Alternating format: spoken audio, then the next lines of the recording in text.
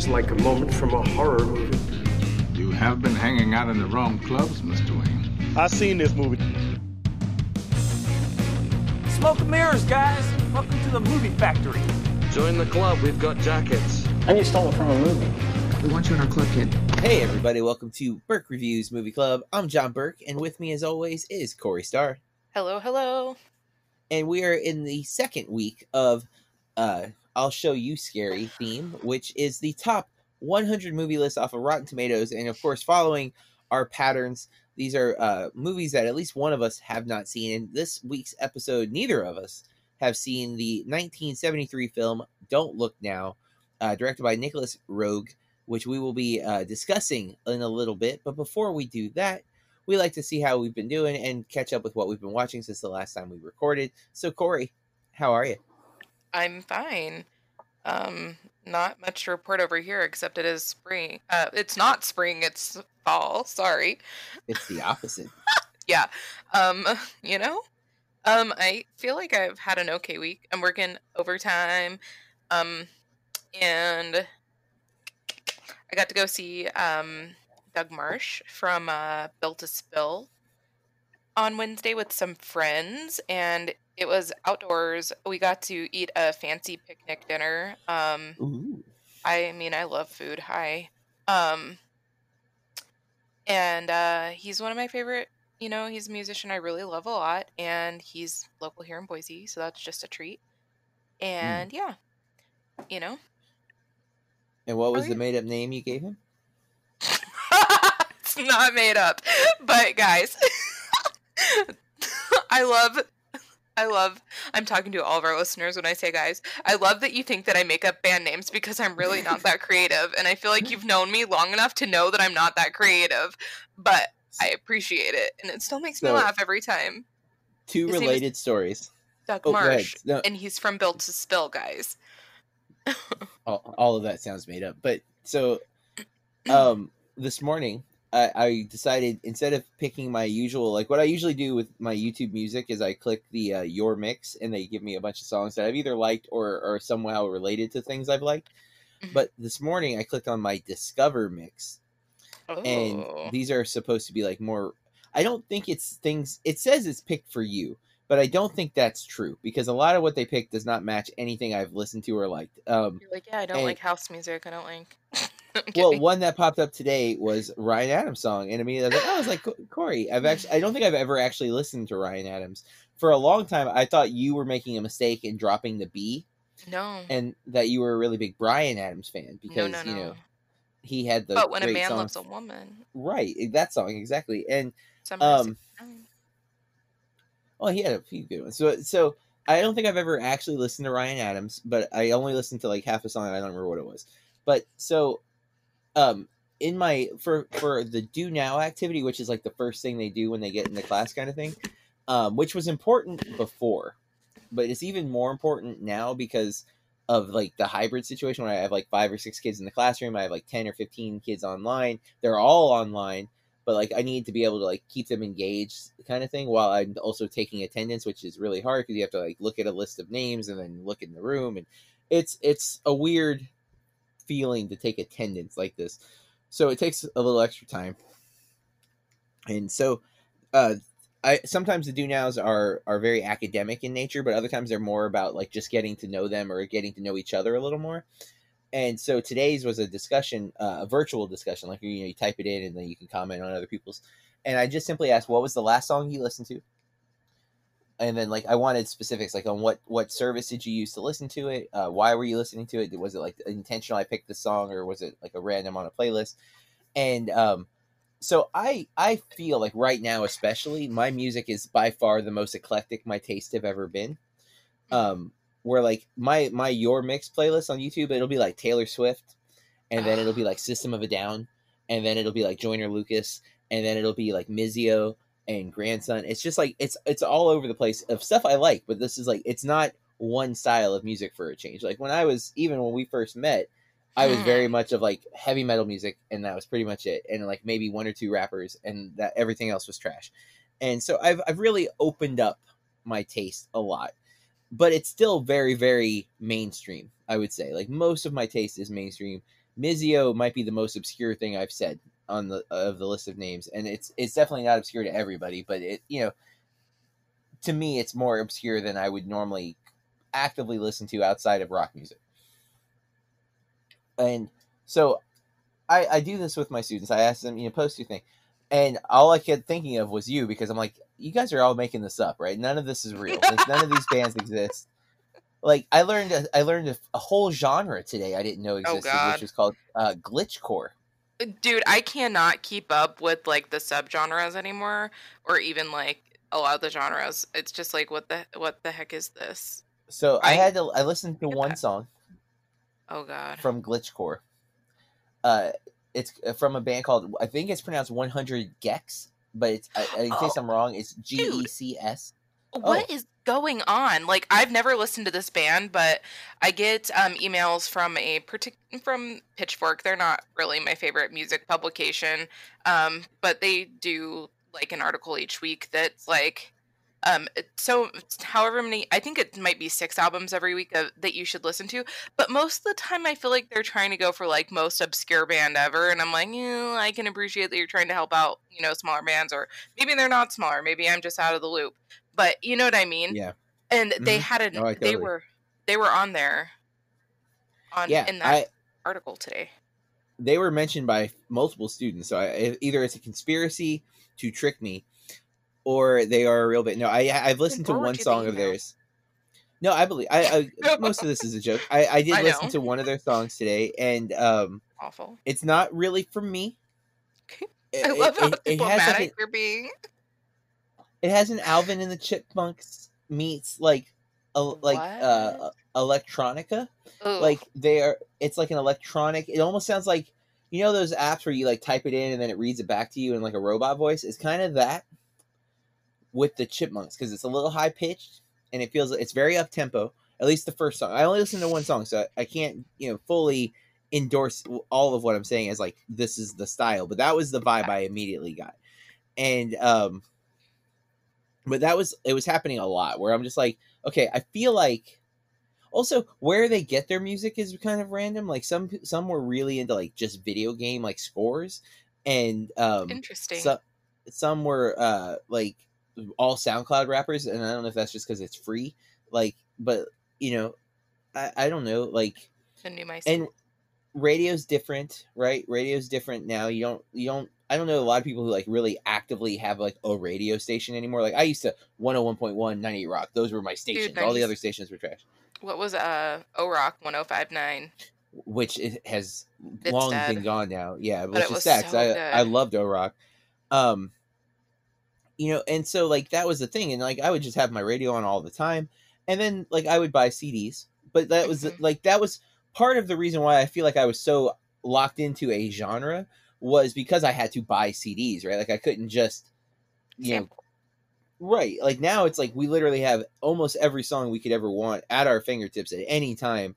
And often I find that even more challenging, why I end up listening to the same songs over and over again, because I don't know what else to pick, because there's so much option. And so like seeing this today, it was really kind of mind boggling. It's just like it's not remotely the same. It's still very much the same in that I think teenagers especially find our identity in the music that we listen to. Oh yeah. Like when I think back to like the cliques and stuff in high school, all of them had a genre of music heavily attached. Like I was kind of mostly in like the we quote unquote freaks, which would later become like the emo kids, but we were pre-emo by a few years. But you know, we wore dark shirts, a lot of my friends wore JNCOs. I did not do the JNCOs. Yeah. They were just too much for my. They were I think they were too expensive for me. They were they were like $70 back then. Right. I was always a like shop at Walmart kid, and still kind of am. Majority of my clothes are less than $20 an item. So, you know, but like it was always heavily associated with music, right? Like that was always the thing when I was in high school, and I think it still is. But now, like it's there's so much of it, because I can create a genre right now, record my song, Let's make one, upload it to YouTube, and it's now it can become a hit like that, right? Like it doesn't mean I'll make any money, but people will latch onto it and become a fan. A great example is an artist that I love named Grandson, who has, I think I have like 25 songs of his like actively on a playlist, and his debut album is coming out in December with all new songs. But I have 25 songs of his, and yet Does he this have is his EPs? debut album. Right? Yes, he's released a series of EPs basically, but this is going to be his first debut album, and it's like, man, that's such a weird model because I've Yeah. listened and know for over a year I've listened to him now, But and it's crazy to me. I feel like it's been happening for a long time, since like the inception of iTunes, I swear, that like Sure. lots of bands got away from making like being like wanting to make a good complete album, and they were just worried about throwing out some good singles. So you would like buy an album and be expecting something, and then you're like skip. You know what I mean? Well, I will say, I wonder. with Grandson, every single song I think is fantastic. I don't think there's one song that I'm like don't like this. And one of the things too that I've noticed, a lot of the bands that I'm really into, like since 21 Pilots, like 21 Pilots, Youngblood, Grandson, Mizio being I think the least of these three, but there's a much more blending of genre in modern like rock music. Like they're not just picking a single genre, they're kind of meshing things together. Like there's a hip-hop influence, which you see like in nu metal. This is not a music podcast, but maybe down the road, Corey, we should do music club. Not because we're experts, that's the thing. I don't know why I feel like I'm an expert in film enough that I can talk about it, but I've never felt that comfortable Who with are music. you? Well, I mean, I have no real, I actively have tried to become an academic, and I feel like I can speak academically about film. I don't feel like And I then can you do that choose with to music. talk to me about them. I wonder how you don't like get frustrated and stuff. Sometimes it's fine. But go ahead. I'm sorry. I should let you- No. I've never felt as much as I've spent with music, and I've never made a feature length film, but I've made an album. I've played many shows, and yet I feel less Interesting, if knowledgeable that's about true. music than I do about film, because I think with movies, while I know what I like, I feel like I've always kind of had an eclectic taste of film. Okay. Where music I don't, and I feel like there's so much more variety in music that I can't always articulate why I think something is good versus why it's bad. You know what I mean? Like I don't know if I can, other than I don't like it. I don't like the way this sounds, but I can't tell you why, or I can't even tell you really why I think it's good. It just works. Like I get pumped up, I feel excited by it, but I can't really articulate what it is that makes me that way. I like it's up tempo, but I don't know. I've considered like writing reviews for music as much as I've written for film, and it feels like I don't know where to start. And I've written a couple of music reviews back when I was in high school, actually, for my They're high school hard. newspaper. I feel like it's much more challenging to not just be like, this song is good, I like it, it's upbeat. Next. I feel like I love music. I play no instruments. I'm just an appreciator.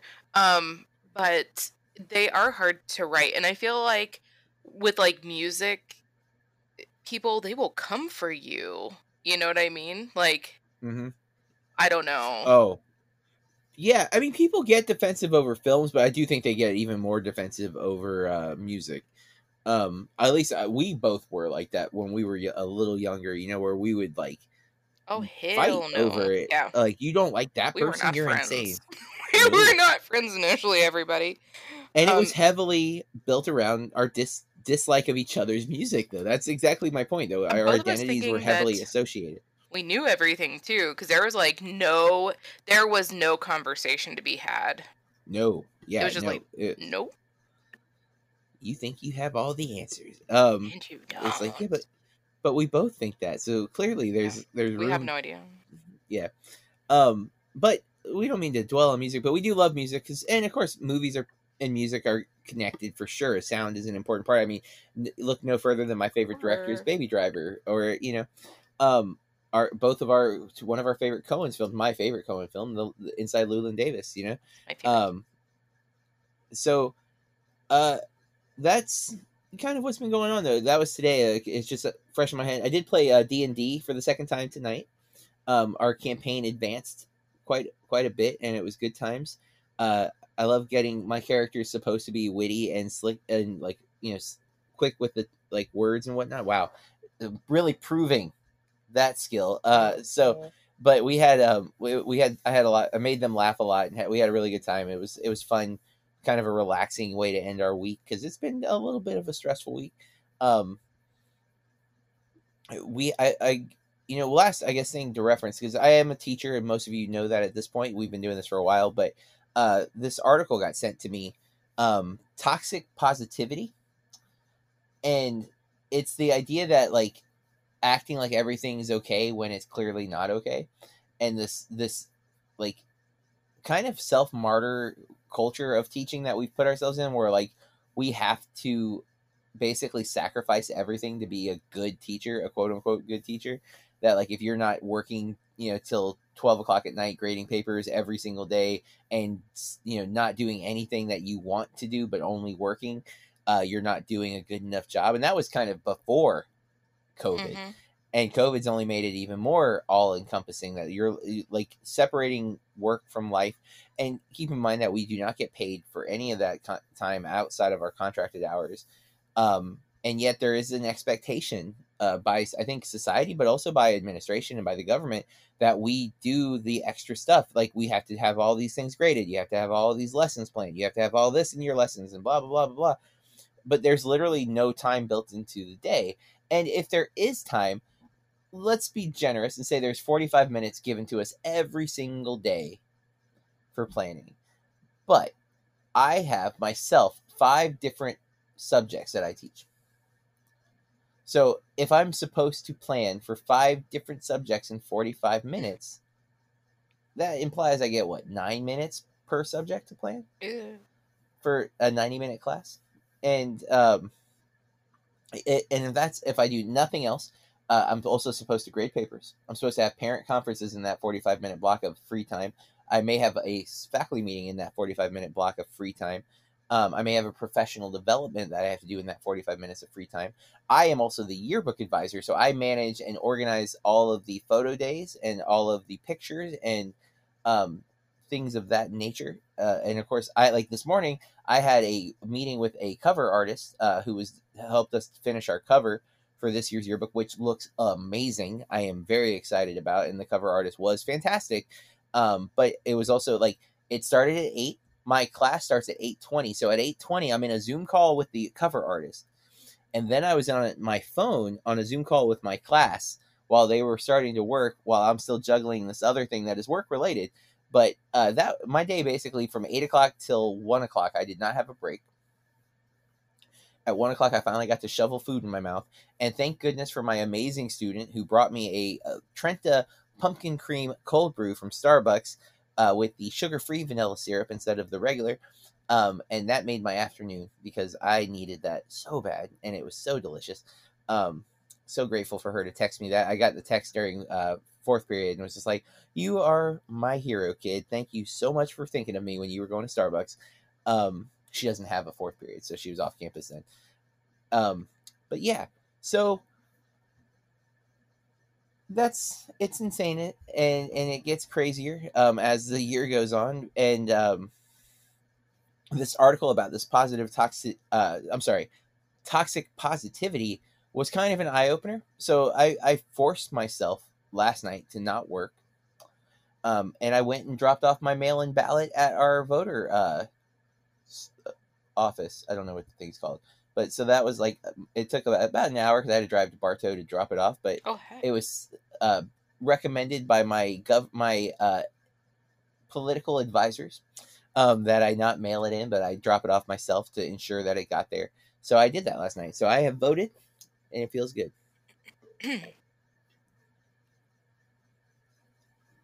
And with that, look, on the table. I need to fill it out. We'll probably drop ours off too.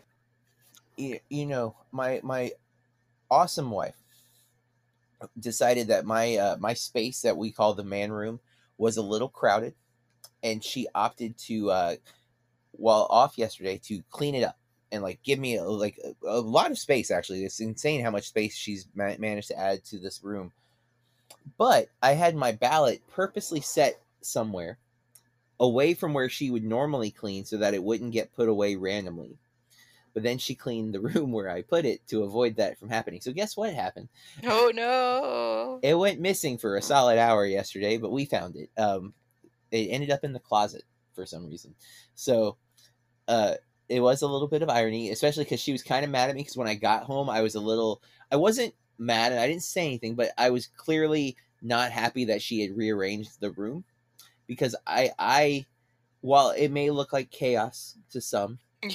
it's my chaos. And I was right, of course, because the thing that I was afraid of happened, but we found it and it was all resolved, and we went and dropped it off. So, but let's get into what we've been watching since the last time we recorded. I'm going to go first, Corey. Okay. I'm not even going to give you the option. I have watched one movie, and it's the movie that we're reviewing tonight. Oh. Which I don't think has ever happened in the many years that we've done this show, where I've only watched one movie in the week. Because I watched the movie for BAMP before we recorded last week, so I already talked about it, which was #Alive. That episode is out now. I will be watching the new Blumhouse horror movies that came out on Prime for BAMP this weekend, but I have not watched them yet. But I did watch some TV, which is unusual. I finished The Good Place season 4, which is the final season, and I love it. I think that series might be one of the best sitcoms ever written. I think there are no bad episodes, and I think it ends perfectly. I think it might be a perfect series. It's like, I love The Office and I love Parks and Rec, but I always have to tell people to skip season 1 or wait until you get to season 2 before it gets really good, kind of thing.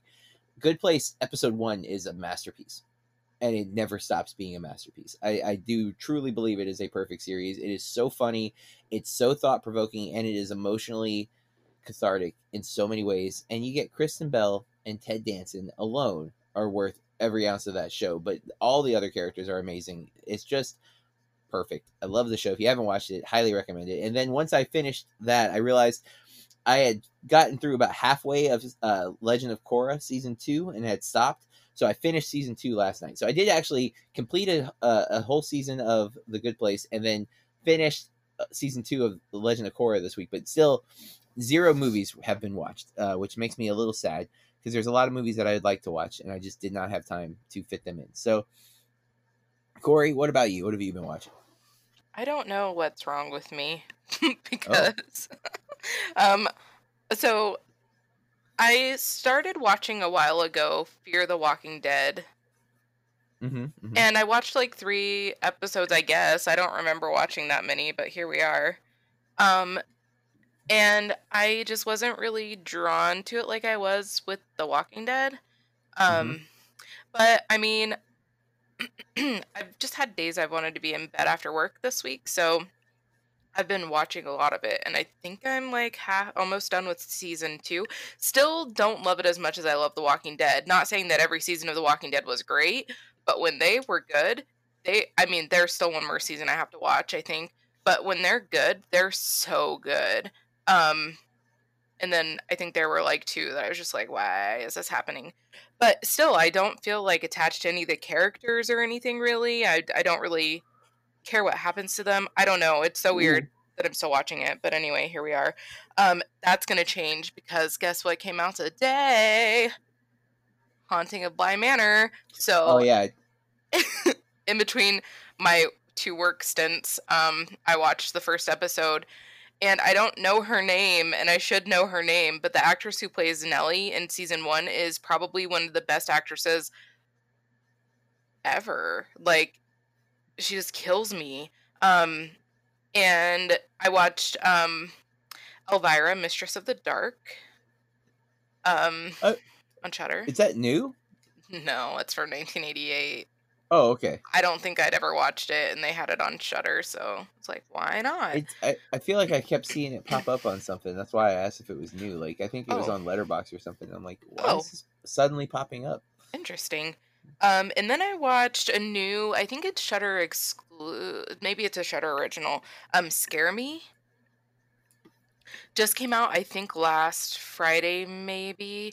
But it's a fun movie. It's 2 people get stuck in a house, in a cabin, in the middle of nowhere, and they're telling each other scary stories, trying to scare each other. It's pretty fun. So I would definitely suggest that one. And that's what I've been watching besides the movie that we watched this week. Did you hear they are doing a animated episode of Creepshow? Yes. I think it comes out the 28th. I'm not sure, but one of my graduates who frequently suggests good things to me, he's been watching. Um, he just started the Creepshow series on Shudder, and then he was watching another anthology that I am now not going to remember what it was. But he brought up that he's like, hey, did you know they were doing an animated thing? I was like, no, I did not, but I figured you might, and you did. So there you go. Very excited about it. Well, we didn't watch a whole lot for a change. I usually have several movies, and I just can't find the time. Even when I wanted to, like I thought last night I was going to have time to watch a movie, but by the time we got back from Bartow and then I worked out, it was just like it was going to be, and I had to do some work stuff. That's like Good Place and Cora. I don't mind working while I'm watching, kind of thing. Although I didn't work as much last night purposefully after reading that article about toxic positivity. I'm like, I need to start making sure I have time for myself too, as much as I do value my work, and I still ended up doing some work last night, which I didn't mean to. And I am my other job, because the Polk State job is technically a night class, so I do have to do some of that at night. But I tried to like walk away from some of the high school stuff last night just to give myself a mental break. I needed it, and Mhm. I did technically. I've watched 2/3 of Do the Right Thing because my seniors are watching that right now. We just started studying social problem films, Mm. and we're starting with Do the Right Thing. So I've been watching. It's the first time this year. It's the first time since we've been on this hybrid model that we're watching the movie at the same time, even if it's not like everyone's watching it on their own screen and everyone's watching it at their own. Like I say, all right, try to start now, but there's still like there's potential delay or someone might pause it or whatever. But this was the first time we've really tried this this week, and it's been kind of fun still, like because I can look at their Zoom call and like see them like watching.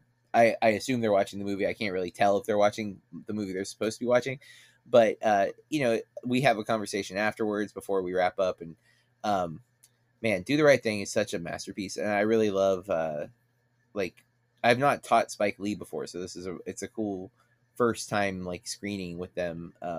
So, and I studied Spike a lot this summer. I've watched a lot of his movies over the summer, so I feel very, very like comfortable with his style, and I did a lot of reading about him over the summer. So this is a really cool experience because I am very, very versed in his filmography at this point. A lot of my students have never seen any of his movies, so it's really cool to introduce to like this one. This is such a perfect first film, or at least first big film. So all right, with that, let's take a quick break, and when we return, we will be talking about Don't Look Now from 1973. And we're back. Don't Look Now, as I mentioned, directed by Nicholas Roeg, stars Julie Christie, Donald Sutherland, Hilary Mason, and I guess there's some other people. Clea Maitania, Massimo Serrato, Renato Scrappa. I guess those are all important. They kind of dwindle from there. The premise: a married couple grieving the recent death of their young daughter are in Venice when they encounter two elderly sisters, one of whom is psychic and brings a warning from beyond. Has a 96 Metascore, and a 7.2 IMDb user score. And the interesting and kind of weird thing about this is it is not listed as a horror film on IMDb or Letterboxd, but it is a film on the top 100 horror films on Rotten Tomatoes. And I think after watching it's safe to say there are horror elements in the movie, if not a traditional horror film. Corey, why don't you start us off? This was your pick. What did you think about it? I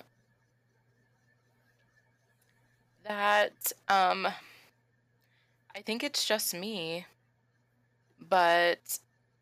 and I think that this is a movie that needs more than one viewing, but I had a hard time with the first viewing, so I don't really know if or when that'll ever happen. I'm Mm. wondering if this director is for me because I did not like The Man Who Fell to Earth.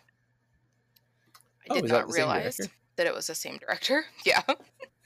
um, and that movie just didn't do it for me.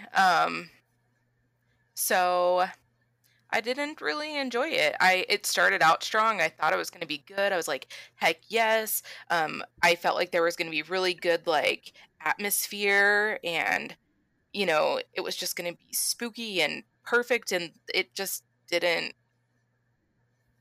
It just didn't. Interesting. You loved it, I didn't you? No. Okay. Love is strong. I at first hated it. Like first 20 minutes, I was so Really? not vibing with this. Yeah, that's the funny thing. I am very aware. I have a strong instinctive bias to want naturalism from movies. Um, and I didn't realize that for a long time. But Spike Lee kind of actually made me break out of that because Spike's movies intentionally will shatter the illusion of the film. They will break the fourth wall. We will have random cuts with characters talking to the camera. And the first time I saw that, I think it bothered me. And now I really appreciate why Spike's doing it. Like, and also our study of French New Wave and Truffaut, Mhm. that they're going for you to know that you're watching a movie versus like traditional Hollywood filmmaking is supposed to create an illusion where you're not watching a movie, like that you're just looking through a window into these people's world. And that's kind of where I usually fall. I often want my actors to feel real and normal. And so if I have that bias at first, some movies instantly take me out of it because they feel like they're performing, they feel like an acting. And I am a big fan of Donald Sutherland. Um Normally, the performance here often felt like he had never acted before. Like there like okay, so some of the comments would be spoilerish, but there's some moments that I was like I found parts of it to be kind of laughable with his performance. And it's not that it's bad, it's very much intentional, but it wasn't clicking for me. And the editing, which is super erratic early in the movie, I felt it's actually erratic three different times throughout the movie, but the first time it felt like it was bad filmmaking, and it didn't register that it was intentionally disorienting until about halfway through, and that's when I kind of turned around. Now, I will say I knew that this had a 96 on Metacritic. I also knew, I think I mentioned that we were watching this to Matt, and Matt was like, "Oh, I can't wait for you to talk about it." So I got the vibe that Matt really liked it. Oh no. And um, Apologies. well, and then I was also thinking like maybe it's me that I don't like this style of kind of arty horror, which doesn't seem to vibe with a lot of my other takes on art house type cinema. Um, and like you and I both on record didn't like the original Suspiria, which is a beloved horror movie for many people. And then we both didn't like Phantasm, which are very different horror movies, but both very beloved and Well have like a regarded. really strong Yeah. following. But they're very different in what they're doing. So I find it kind of odd that they're both so well regarded and that we both didn't like them, yet they're so different that logistically we should have liked one of them.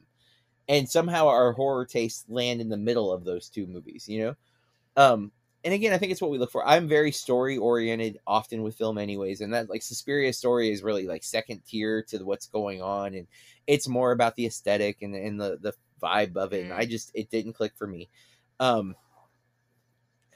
This movie did win me over, partly because I do appreciate the kind of insanity of what it's doing, and I will say that partway through I was convinced that it wasn't as bad as I thought from the beginning, and then I've watched several videos now about this movie, and I see where some people are coming from. I don't think it's a masterpiece in a way that I enjoy it. You know what I mean? Like it's not. I can see why someone might think, "Oh, this movie is brilliant." I'm thinking like, I mean, I guess like it's still like some of the I things that happen. It's like, all right, fine. I feel like that I feel like I should still enjoy watching it. Yeah, and I I don't guess. think I would want to rewatch this. Like, because that's the thing. Like, I do want a horror movie to make me feel like a sense of dread and tension, and I don't really feel like this movie succeeded in doing that. I can see why it might for some, but it didn't really for me. You know, like, I was trying to think of like what words to like describe the parents, because there are just some things that it just like, I don't know. I guess that besides like, you know, that opening scene, I guess that I don't really feel like they're grieving. I don't know. Yeah, They're not. It's not believable. I don't know. When he finds his daughter in the opening sequence drowned, it's like it's really like, again, it's purposely disorienting, and I didn't feel like it was clear that it was purposefully disorienting. It just again felt like a bad movie at the beginning, and I want to point out this weird kind of connections. You mentioned that he directed The Man Who Fell to Earth, which we did on this podcast. But he also directed the 1990 film The Witches. What? Which I've never seen, but I am very much aware of, because in 1 month, actually at the end of this month on HBO Max, the new version of The Witches, directed by Robert Zemeckis, is coming out, starring Anne Hathaway, that I'm very excited for, only because Blank Check, witch. she is. The Blank Check podcast that I adore. Oh, Octavia Spencer is the grandma too, and I love her. So I'm very excited about the movie, even though I don't think the trailer looks great. But the Blank Check podcast is currently doing Robert Zemeckis, and so the fact that we're getting this movie, that there was a rumor at some point this was going to end up being pushed back with all the other people, but instead Zemeckis got it. Either he or someone at the studio chose to sell it to HBO Max, so we're getting it this month for Halloween. So I'm pretty stoked about that. But yeah, so seeing that he directed this, that's a weird kind of like connection, because I will be watching Also, he did a movie called Castaway, which Zemeckis would later do a movie called Castaway, although his is one word, and it is definitely not the same movie. So weird Zemeckis connection. I'm out of here. But yeah, I can see why some might really, really revere this film. It didn't work that well for me. Again, I thought it, and I definitely don't. I feel like the horror elements are not the centerpiece of the film. They're until the end. I really think the very last sequence, which I won't get into any specifics, but it's got like a really cool like atmosphere. Like there's a lot of fog, and it's very eerie, and that whole sequence feels much more like a horror, and there is a little bit of dread there, but still not to that high level.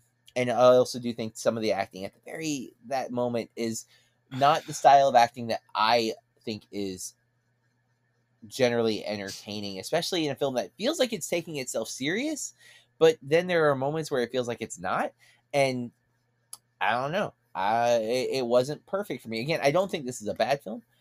I'm already gonna say my rating. This is gonna end up as a decent watch, leaning towards the not a total waste of time, because if I were just rating my initial reaction, it'd be not a total waste of time, leaning towards, Avoid Like the Plague almost.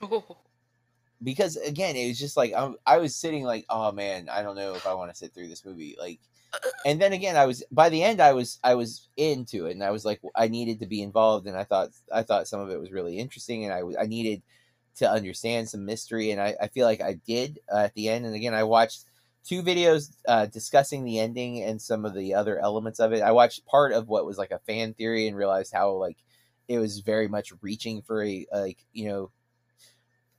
like over analyzing something to make something out of nothing kind of thing.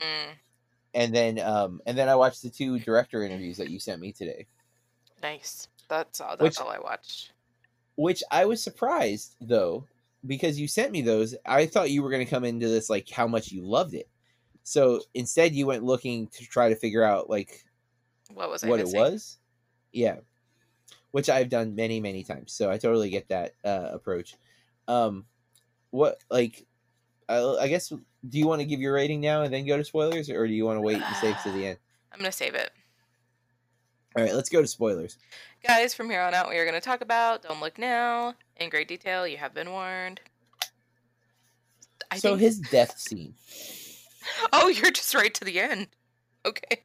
Well, because it was I think Donald Sutherland is a really good actor, but the death scene is bad, right? Like his death felt so bad. Like someone like being told, "Okay, now pretend like you're dead," and that person having no clue how to pretend like they're dead. Me Like that was acting. the vibe I got. That's funny. I was just like this. I mean, it is someone dying. I mean, that's depending on what you believe, that's the end. And it was violent, but I mean, it all led up to that. Like I don't know. Well, so one of the videos I watched is that the whole movie is about him, because there's a kind of a throwaway line that he is psychic too.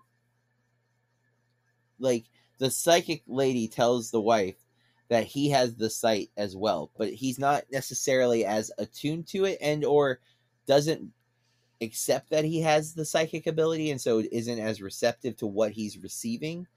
And so if that's the case, there is a whole series of premonitions of him being warned to not be where he is, him refusing to accept that he has these premonitions and thus ignoring them, and ultimately resulting in his death. That was one of the videos I saw on YouTube, kind of broke it down, and it makes sense. I'm like, okay, yes, I see that. I don't remember their full argument to make it right now, so apologies that my summary of it probably isn't as convincing as their actual argument was. But I thought that, I'm like, okay, that makes the movie make a little more sense, why everything feels so centered around him. And then there's that false, like, where he thinks the danger was him falling, which was a scary scene to me, was when he almost like fell off of the weird, I don't know, very clearly unsafe, like, I don't even know what to call it, because it's not like a podium, like, but you know what I'm talking about, like, it's not scaffolding though, right? Because it's just hanging from the ceiling. Yeah. Scaffolding is like a built-up tier series of steps that he climbed the scaffolding to get into this, like, elevator, I guess I'm going to call it, because there's no other. It is dangerous. It reminds me of like what people like window washing would use, but it was not safe. It was like rickety and yeah. Yeah, and then out of nowhere, a giant board fell on top of it. Like it was a whole nightmare of a series of events. But I didn't have like any real issues with that. Again, it's just some of the performance felt a little over the top. Even like when she faints at the restaurant, and like all the like he knocks the table over on top of her. Yeah, everything falls. And what was that? Like they like zoom in or something so that we're like watching some kind of liquid fall or like come out of a bottle. It's like olive oil. Yeah, I'm like, yeah. What are you doing? Why?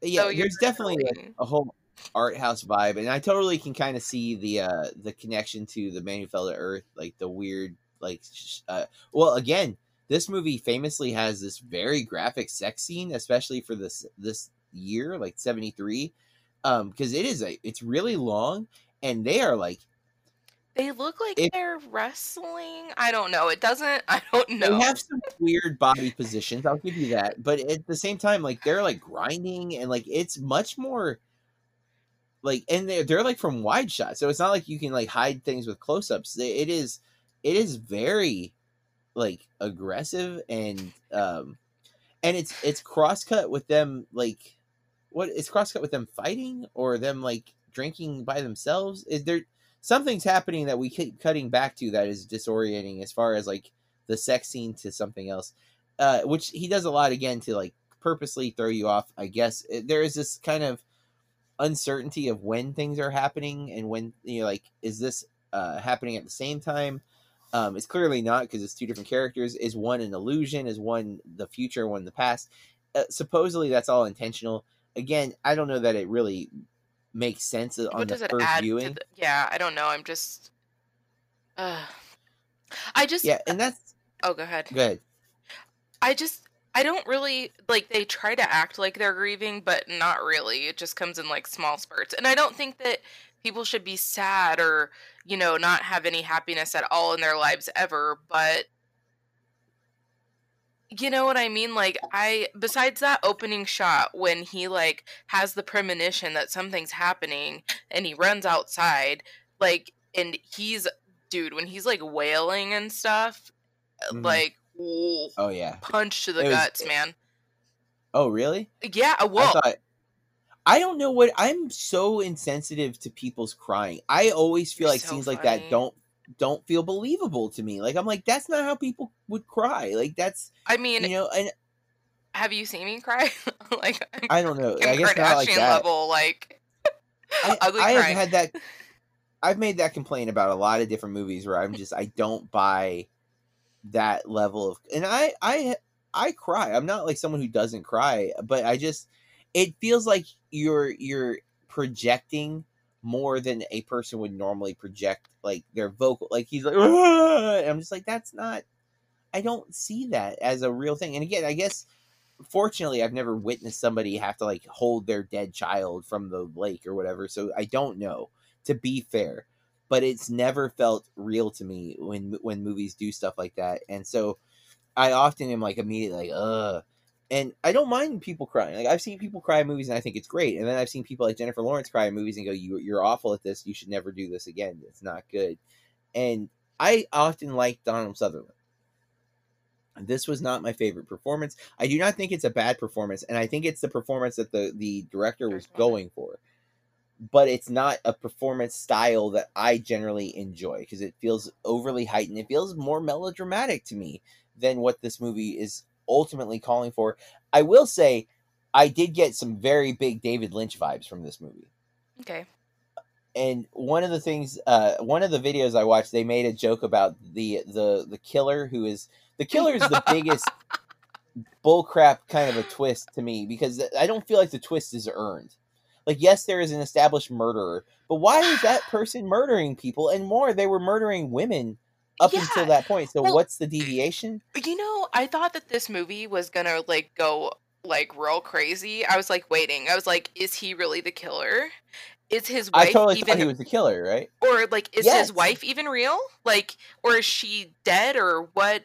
Like, is he imagining right. her? Like, I just really thought that there was going to be more. They definitely tried to set us up to think that. I feel because like when she goes away and then like the guy's like, oh, I don't know, and I'm like, oh, was she never there? Yeah. And then I was like, I hope not, because that those also feel like unearned often, and that's the thing to me. The killer part feels unearned or unclear. Like why is that I feel like saying dwarf is offensive, and that Little is not my person? I don't, yeah, but know the proper like term. that person, like that's where I think the biggest Lynch vibe is, because even like Oh, the yeah. the way that the director shoots it, it reminds me of the Red Room and stuff in Twin Peaks. um and but like, so the red coat is a weird coincidence. You know what I'm saying? Like did the dwarf have like psychic powers too? You know, like what is the deal that she lures him with the way she does? Like, I wouldn't have followed a person in a red coat. The only reason he followed her is because of the connection to his daughter. So, did all the other people that clearly we're supposed to assume this is the murderer who's been killing all these other people? Was she luring them all the same way? Like, with a red coat? Why were people following her? Did everyone think it was a kid and they were trying to help the kid? Because that still seems like a stretch. Like, and again, clearly the implication of all the dead women and then us thinking it's the husband or the main character who is a husband is that sexual connection that like men murder women after they have their way with them kind of thing.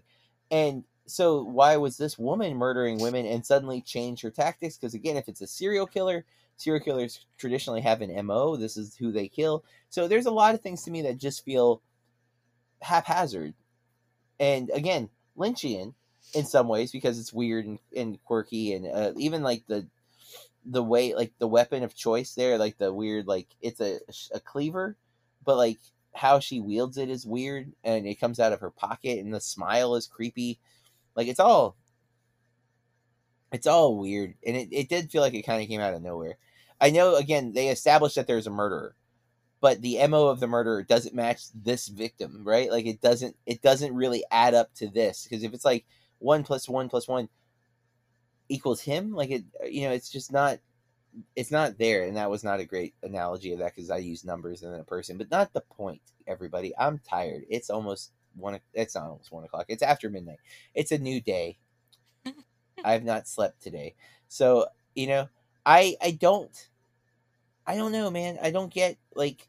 Sometimes this is similar to Suspiria. I feel like just because something is weird and different doesn't make it great inherently, and I again, I can see why someone might appreciate those things, and there are movies that do that for us. I think I can totally see why someone hates A Ghost Story. I love it. I think it's great. No, I'm kidding. I've been like, I just think about that movie all the time, and I Me too. think that our friend doesn't really like that movie. It's been a long time since we talked about it, but I just love it so much, and I think that for me, it's perfect. Like, I don't know. I think that like, I don't want to. It's a love story, and like, it's absolutely devastating to me, and it's existential as well. Like, what is life? What yeah, is it's? I love, and again, we're not trying to get into A Ghost Story too much here, but the we point can is, though. we get that it's subjective, that every movie is not for everybody, and that's what makes film so great. And there are movies that are made for everybody that work for us, and there are movies that are made for everybody that don't work for us. But this one, like, I hate that this genre keeps doing this to me, is because I do like horror movies. Like, I'm not opposed to them. I know there are some people who are like immediately dismissive of horror films. I am not, and I like some quote unquote not great horror movies like a lot. Like, I had a lot of fun with The Babysitter. I don't think it's a great movie, but I had a lot more fun watching that than I did this. Right, and I could see myself watching The Babysitter again. Definitely, because it.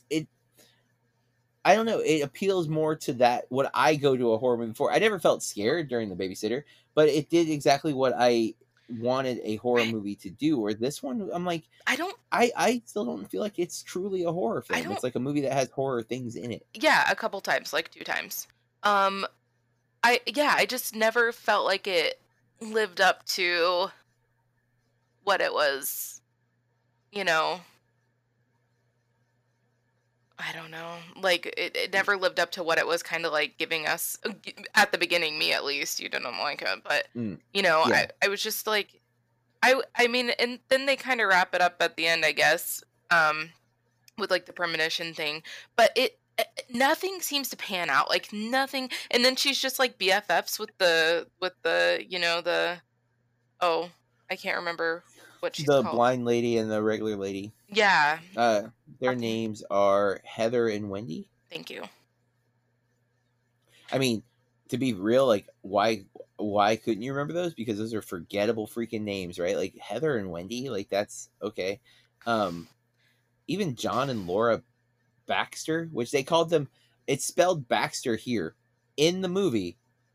When they pick her up, I guess they're in Italy, but they spell the name Baster with a Baster. I didn't notice that. I did with the driver that picks her up, which they also make us think he's the murderer, by the way, and like he's gonna murder the wife because like she's on the boat, like, hey, this isn't the way to, and he's like, well, I'm thinking where your husband is. I'm like, dude, this guy's the murderer. Nope, not the murderer. So he's got like red herrings and stuff in this movie for sure that like throw us off. All good film storytelling techniques. It's just again, I was more interested as the movie went on because I was like, okay, I need this to all make sense.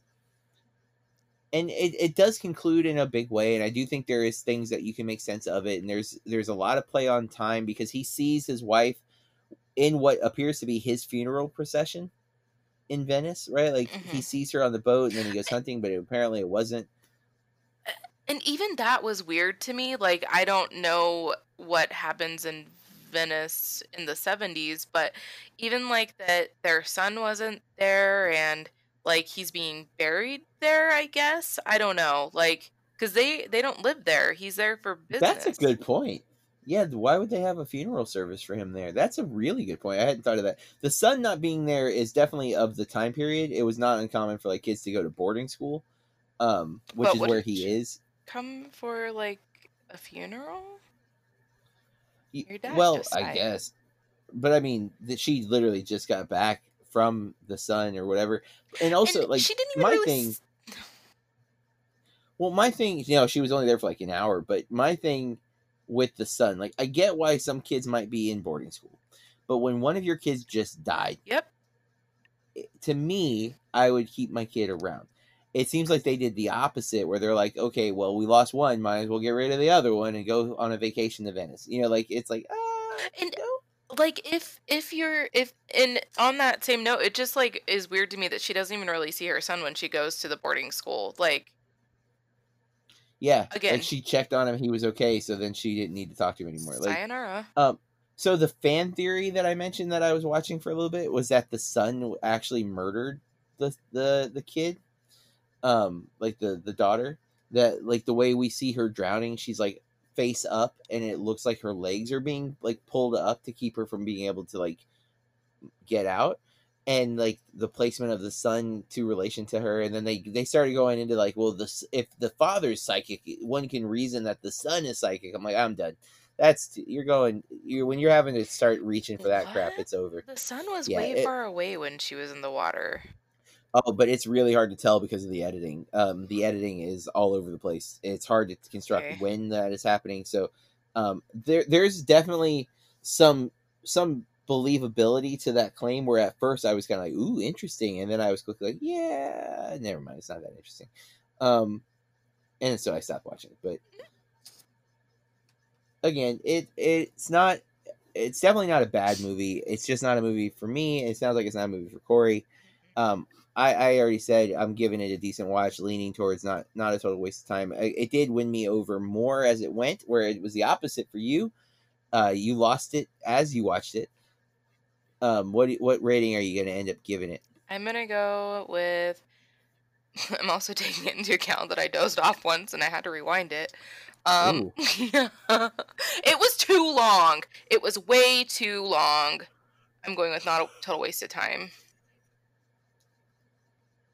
For the record, listener, it's an hour and 50 minutes, so it's well within Corey's regular timetable, which is under 2 hours. But luckily for us, next week we're diving into a recommended film from my favorite director, Edgar Wright. It was his Criterion Closet episode on YouTube, Eyes Without a Face from 1962. Unlike our last two movies that were streamable easily, this one is not on any of the services. I have the Criterion Blu-ray. And Corey will be renting it on Prime, I think, is where you can still rent it. It is on the Criterion channel, I believe. It's just that's not something either of us are currently subscribed to, and I think we have enough subscription services that we're not renting anything, we're not subscribing to anything else.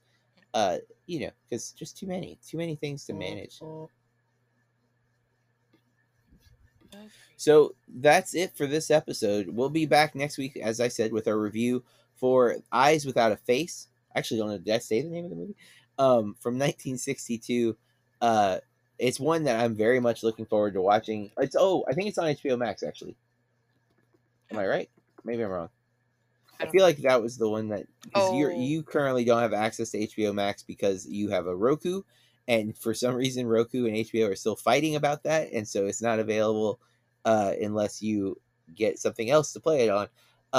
But Eyes Without a Face from 1960. I thought I said 62. Oh. Well, I'll be darned. I had the wrong year. 1960. A surgeon causes an accident which leaves his daughter disfigured and goes on two extremes to give her a new face. 90 Metacritic. I will have the Rotten Tomatoes score in front of us next week. But we'll be back with that. In the meantime, if you like what we're doing, please rate and review the podcast and follow us on social media. You can follow me at Burke Reviews on Twitter, Instagram, and Letterboxd. And Corey?